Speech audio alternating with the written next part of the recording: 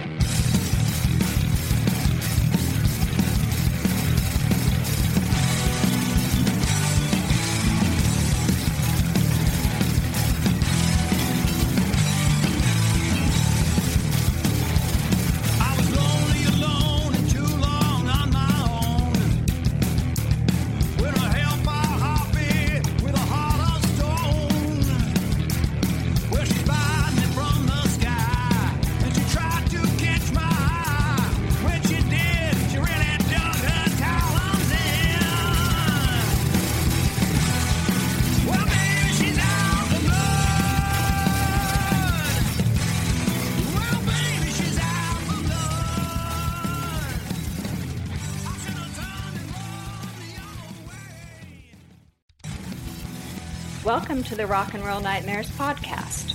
I'm your host, Staci Lane Wilson, author of the Rock and Roll Nightmares book series and director of the documentary The Ventures, Stars on Guitars. This is your destination for all things rock, where the interviewees include musicians, authors, historians, filmmakers, and more. And now, on to the show. My guest today is author Jarret Keene, who has a new book out called Hammer of the Dogs. Led Zeppelin fans are sure to pick up on the play on words, but there are also quite a few shout-outs to rock and metal music throughout the prose. Although it's listed as a novel for young adults, the subject matter is pretty heavy in this Las Vegas post-apocalyptic tale. Jarret is an assistant professor in the Department of English at the University of Nevada, and he's also the author of a biography on the Killers, one of the most famous rock bands to come out of this region. So we'll talk about that and more. Hi, Jarret. Hello, I'm so happy to be here. Yeah, it's good to have you on the show. Well, I want to dive right into your new book, Hammer of the Dogs. What was the inspiration behind it, and what are some of the musical references that readers can expect? Well, before I became a professor here at the University of Nevada, Las Vegas, in the English department, I worked for many years toiling in the basements of these Las Vegas properties, Bellagio, MGM Grand, Mandalay Bay, Excalibur. And I don't know, I just saw them as worlds within a world, cities within a city. I saw them as rivals, and the employees were certainly competitive with one another. You know, the Luxor employees love to vanquish the Excalibur employees in everything from fundraising to corporate challenges to hot dog eating contests. There was a real sense of, competition.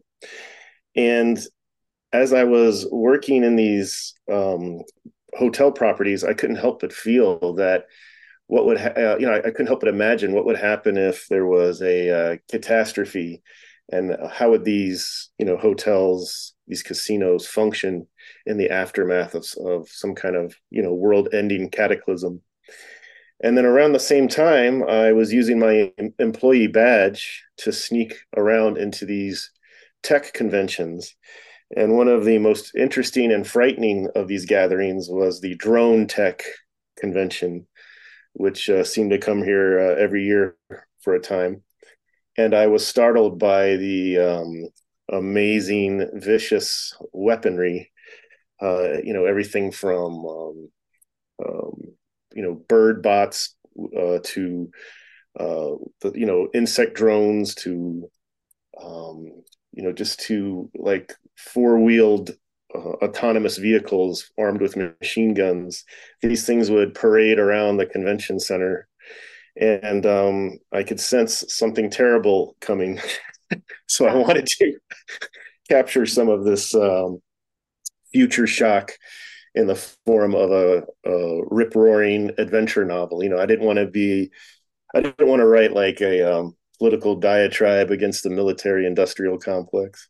I wanted to write, a scary yet roller coaster warning in the style of, well, Terminator or Aliens, or I don't know. I just wanted to write a fun story with a kick-ass rock and roll soundtrack. And so that's what I set out to do with Hammer of the Dogs. Yeah, yeah, you infused a lot of cool heavy metal and rock references for people that may not be familiar with Led Zeppelin. I feel like Hammer of the Dogs is kind of a play on Hammer of the Gods. What are some of the other musical references you added in there? Well, I have, of course, Alice Cooper's Teenage Frankenstein, which is one of my favorite tracks off of, I believe it's Constrictor. And I don't know, I loved I loved uh, adding these songs into the stories and in a way that gave you some insight into the protagonist, the main character, which is her name is Lash, and she's someone who's suffered quite a bit before and during and after the catastrophe. She is a drone assassin who starts out with the mission of trying to kill an enemy warlord, but then soon discovers that her mission is completely different. She's discovered that there's a possibility her father might still be alive, and she's in search of a way to rescue him and piece her tattered family back together again, while at the same time saving her friends who are trapped in the bottom of the Luxor Hotel. So that's the music was meant to propel the momentum, to inspire the reader to play some of this music, and everything from Alice Cooper to Twisted Sister to Wasp to Slayer. I wanted it all to motivate the reader to blast a heavy metal soundtrack while enjoying the novel. Nice. Do you have a Spotify playlist to go with that? I do. I haven't shared it quite yet. I've been a little busy with other book launch shenanigans, but I'm probably going to do that next week sometime. But off the top of my head, I'd have to uh, let you know that Iron Maiden's "Killers," the title track off that second album, is on that list, as is Wasp's "Sleeping in the Fire," and is Slayer's Rain in Blood," the title track. Love it. Yeah, these are just great songs that really, I think, stand the test of time. They're not just 80s throwback retro tunes. I mean, they're songs that if you played them today, they hold up. Um, they don't sound like those goofy songs that I dismissed for too long. I should say that there was always a part of me that growing up in the 80s believed this music to be a guilty pleasure. But now I've come to find that the music is more meaningful to me the older I get, because it represents that last really moment in music when everything was analog and raw and unhinged and unpolished and undigitized and unspotified. It was just cassette tapes, Walkmans, and adrenaline. And I didn't know it at the time. I thought it would stay that way forever, but come to find that a lot of the music that followed that era, grunge included, became very digitally manipulated and defanged. And I just love music that still has that feral attitude, that idea that if you listen to it long enough, it's gonna cause you to do something crazy and something you might regret later. So that's why I chose, or I should say, Lash listens to this music, and she pushed it on me as I was writing the novel. Well, the novel does have that feral quality, sex and violence, but it's billed as young adult. So, what is the ideal age range for Hammer of the Dogs, would you say?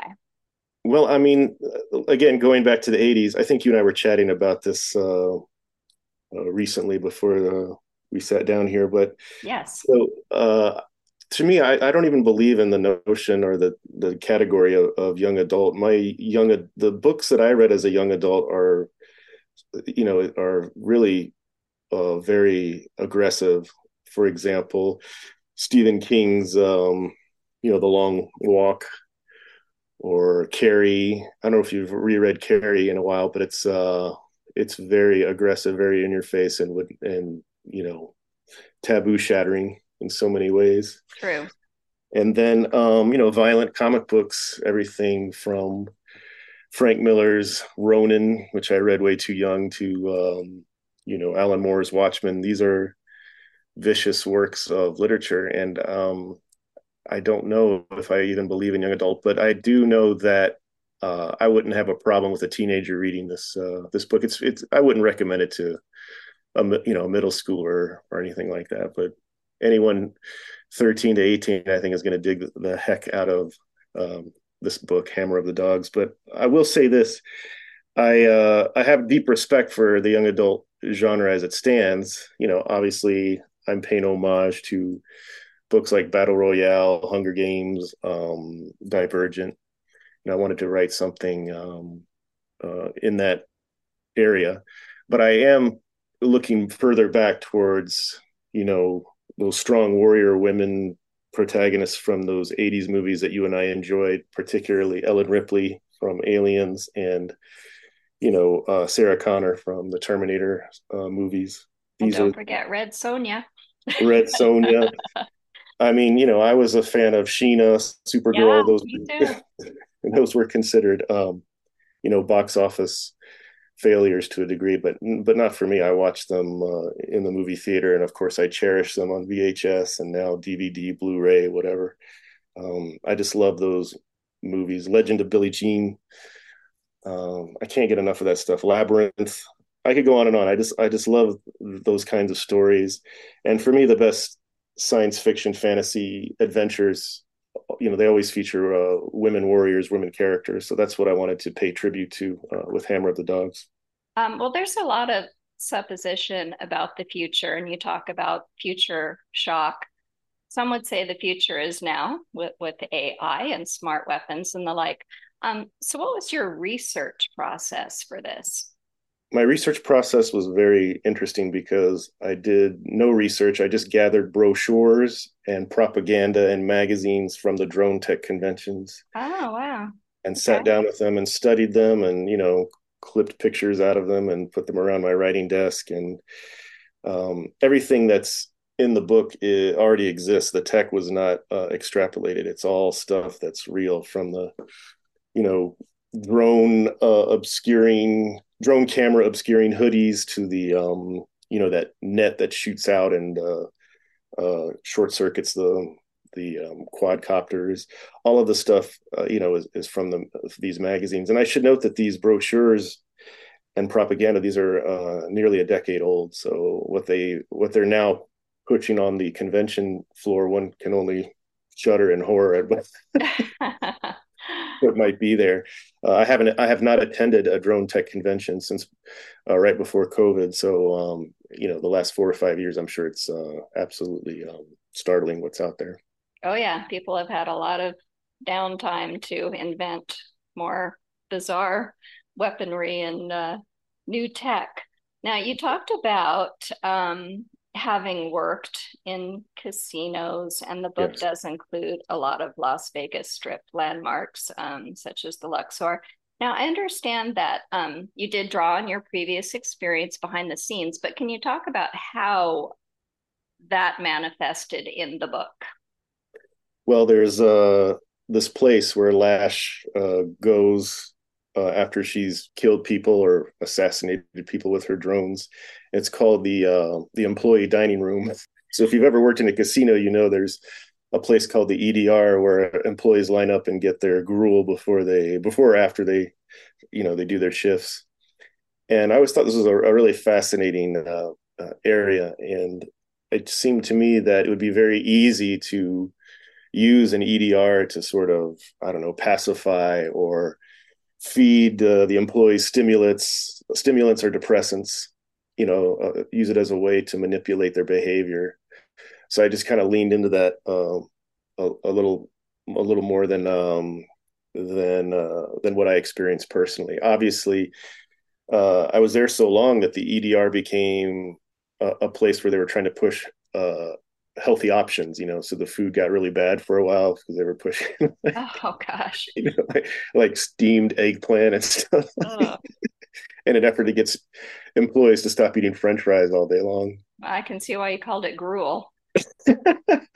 But they tried. They were doing their best to sort of make the employees eat in a healthier fashion. But it's sort of it really comes down to personal responsibility and respect. And I wanted to explore that a bit, especially at the start of the book. If you're familiar with the opening, that Lash struggles a bit to find something to eat and drink there. Yes. And then that's contrasted with the warlord she's supposed to be assassinating. He kidnaps her, takes her to his city center area, and the food there is quite different.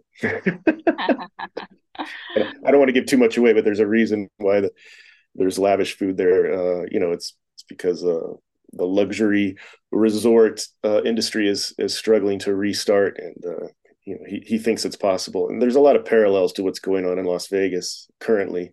These opulent resorts on the Strip, and then the forgotten people who live in the storm drains, struggling to survive.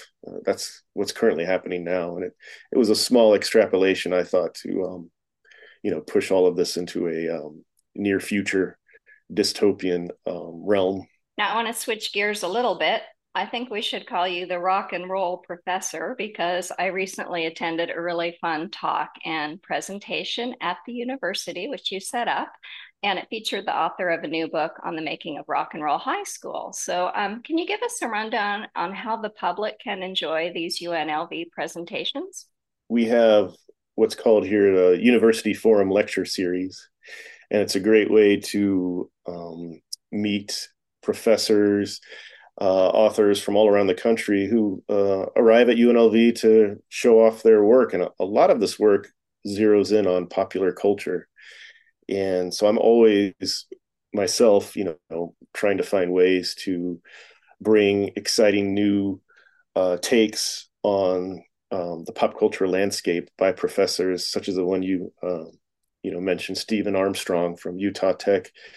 Published that book recently on the Ramones and the making of Rock and Roll High School, which is an iconic film, at least for me growing up. I'm sure it was for you.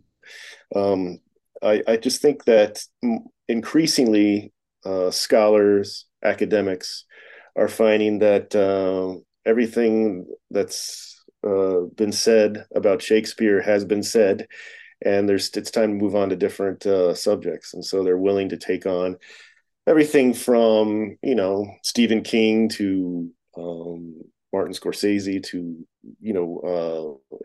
whatever video games are hot at the moment. People are taking this stuff more seriously as they see it as meriting critical analysis, and so I think that's great. So University Forum Lectures is one thing. Black Mountain Institute offers a series of literary but also creative nonfiction authors who come to town and give talks and give readings. And of course, there's going to be an incredible array of pop culture options at the Las Vegas Book Festival, which takes place October 21st at the historic Fifth Street School in downtown Las Vegas. It's free, and I love those kinds of events. I do too. Yeah, it was really fun to attend that talk, and I'm looking forward to the book festival as well. We'll both be on a panel there. Yes. Yeah, I mean, I haven't been inside a classroom for decades, and it's far less painful than I remember. Oh yeah, So thank you for doing this.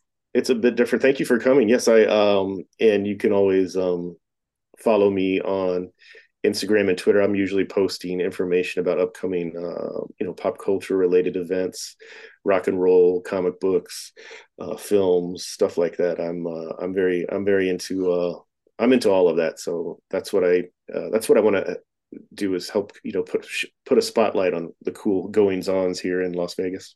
Now, we were talking about your fiction, but now I want to talk about your biography on the band The Killers, Destiny. Yes, I'm taking a few years back in time here, but I'm still very interested in this because I Yes. can't get enough of band biographies. And The Killers are from Las Vegas, famously. So, how did that collaboration come about? Well, as soon as I moved to town, and we're talking about all the way back in 2001, I was freelancing for the alternative news weeklies in town. And you may remember this kind of publication. It's it's like the LA Weekly, or Yeah, is the LA Weekly still around? I don't even know. I think it is. I should pay attention. But the back then there was like, I'm not joking, there were like three 100 pages thick alt weekly newspapers in Las Vegas alone. It was just a golden moment, a great decade for alternative journalism and entertainment writing here in Las Vegas. So I was working for one of these papers and also teaching part-time at UNLV. And one of my students was good friends with musicians who would end up forming a band called The Killers. So I watched The Killers form before my eyes. I watched them meet each other. I watched their first rehearsals. I watched them. I was right there. And at the same time, I was writing about their shows, their demo tapes, their, whatever they were up to, I was covering as a music writer at the local weekly. And then what happened was they suddenly blew up, and I thought to myself, well, I have all these articles, and I have all this information and insight. I should probably put it down in a book and tell the story of how the Killers came to be. And so that resulted in the book that I'm not even sure when that came out. Was it 2005, six? I can't remember now. I believe. Uh-huh. Yeah.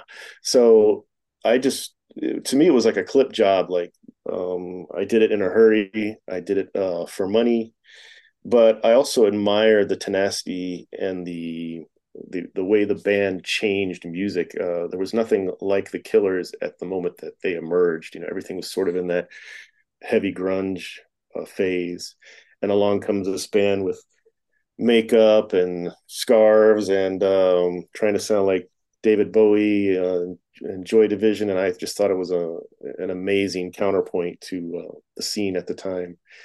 And so I don't know, I found a lot to admire about them. So I wrote it all down in a book. I had some photographs that were unpublished that the weekly newspaper photographer had snapped, over the course of a year and a half. So to me, it was obvious a book had to be done, and that's the most money I've ever made on a book, from an advance or the royalties. There's a lot of Killers fans out there, and they love that band. Oh, absolutely. And nonfiction, tends to be my best Oh, yeah. selling portion of books as well. In fact, I'm working on a new Rock and Roll Nightmares book called Blood on the Tracks, which is about songs inspired by true tragedies. So, of course, Jenny was a friend of mine, will be covered in that Yes. book. And there are various stories about another Killer song, the Ballad of Michael Valentine. Yeah. Which story is correct? What did you conclude in your book? Well, Michael Valentine is a real person. He was the student in my class. Okay, well, then you have the inside story. What is it? Well, he was a professional gambler who made a living and still does, as far as I know, at the poker tables. And so it was a tribute to the way Valentine is able to conduct himself here in Las Vegas. And I don't think that obviously there's other Michael Valentines out there, but this was the key to unlocking that song is the Michael Valentine persona that this particular young man, this student, had created. And of course that student went on to form his own band, Romance Fantasy, with his under the moniker Mike, led by Michael Valentine, and they opened for the Killers several times. Oh, wow. Big arena dates. So if you Google that, you'll find that to be interesting and inspiring, I'm sure. And there's some YouTube videos, I believe, that are also available of the Michael Valentine persona, leading the romance fantasy band during the opening set of a Killers concert. But yeah, everything they wrote about on that first record, at least, is grounded in experience and truth, and the mystery and madness of Las Vegas is all there, and Hot Fuss. And one day I'll be able to tell the story about the album title Hot Fuss. Not today, but I might say that Okay, later. well, I'll have to have you back. Yes, I think you should. Well, Las Vegas is known for its great live music scene. I'm currently enjoying it quite a bit. There's a lot of good hard rock out there, both on and off the strip. But I'm wondering, since you've been here longer, what are some of the most memorable concerts you've seen here? Over the years, I don't Yeah. know. I'd have to say that because Las Vegas is set up the way it's set up, you get everything from that hard aggressive music that's percolates in the local scene, but you also get these incredible residencies. And I'm sure you've noticed that a lot of the 80s hard rock bands have done their residencies here. Yes. Def Leppard, Yep. um, Motley Crue. I think GNR was here for a while. I did not see GNR, but seeing Def Leppard, interviewing them. I mean, it's hard for me to talk about just the strict concert experience because, like you, Staci, I was an entertainment journalist for many years, and so interviewing Def Leppard prior to their first show of the residency was unbelievable. To see your childhood heroes, the people that created Pyromania, and they're talking to you and they're telling you about things and sharing their stories that they hadn't shared before. It was I don't know what to say. It was just inspiring, invigorating, and it made the show that much better. So I would have to say Def Leppard's residency was probably at the top of my list. But I've seen other great bands, everything from Sigur Rós to Abigail Williams to Wow. to Death Heaven to it's just a great place to catch amazing shows. I do tend toward the harder end of things. I loved seeing, for example, Sleep live in concert, an incredible stoner doom metal band trio. But again, I also love Jackson Browne and Yeah, same here. But great variety of music that we can choose from here. I saw Elton John, his Goodbye yeah, Yellow Brick Road, to everything. And who else did I see? I saw James Taylor here, yes. and then also some really hard heavy metal acts and punk acts. I mean, there's really a great variety of music here. It's a great smorgasbord for music fans. And I can't believe Barry Manilow is still playing here, but he is. Well, I have not seen him, and I don't know if I will, but what the heck? I could try it.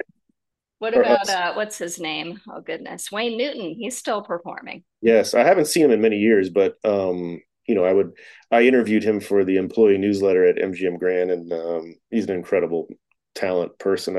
It's not what my go-to music, but I recognize his musicianship and all that. But no, I mean, I've seen Cher, Celine Dion, Olivia Newton-John. Just I saw one of Lemmy's last shows here in Las Vegas. So I've just been very lucky and fortunate to live in a music town such as this one. It's been a great experience, and I can't imagine living anywhere else. I just love the variety, and the quality of the venues too is really important, and Vegas has that. It does, and it informs your work. Mm-hmm. Getting back to Hammer of the Dogs, which is out now. Where can people buy it, and what else is there with it? Like, there's an audiobook, right? There's an audiobook version, Kindle version. There's and you reminded me I should get that Spotify playlist. Yes, we can look forward to that. What's your Instagram handle so people can follow you and look for that link when it's available? Yeah, it's author Jarret Keene, JarretKeene. And you can also follow me on X at Keene Jarret, Keene, Jarret, Jarret. What's your next book? Is it a sequel to Hammer of the Dogs or something different? Well, I'm waiting to see how the sales go as Uh-huh. how many units we shift on Hammer of the Dogs before I write. I don't want to be that guy that writes all three books and without a book deal. I'd have to. I want this. I want Hammer of the Dogs to be successful enough so that I can send Lash on further adventures. I want to put her on Mars and have her fight alien. That would be fun. But at the moment, if you've read Publishers Marketplace today, which I'm sure everyone has, I signed a 3-book deal on a series of Western novels set in Virginia City, Nevada. So I'm hard at work on those as we speak. That's exciting. Now, are those period pieces, or are they set in alternate reality, or what? They're not speculative. They're historical Westerns, but they're very similar, I think, to Hammer of the Dogs in some way because they're I'm aiming for a younger demographic, so there might be a bit of that YA energy at work in these books. I want to reach out to a younger audience. The Western is enjoying a moment, you might say, with the success of series like Yellowstone, 1883, 1923. But I want to see if we can gear it towards younger readers. I've always been drawn to graphic novels and rock and roll that aims for a younger audience. So let's see how it turns out. But I'm very excited. That Western series, which is tentatively titled Kid Crimson, will be out this summer. Fantastic. Well, congratulations on that and all of your endeavors. Thank you, Jarret. Thank you, Staci. This is a lot of fun. We should do this again. Absolutely. You've got more books coming and I've got more podcasts coming. So sounds like a perfect goal for both of us. Right. This concludes another episode of the Rock and Roll Nightmares podcast. Remember, there's a book series too. All the books are available in paperback, ebook, and audio via Amazon or the Rock and Roll Nightmares website. That's ROCK-ROLL-nightmares.com. Our official theme song is She's Out for Blood by Fuzzbuster, founded by Lars Cabot. Thank you for listening.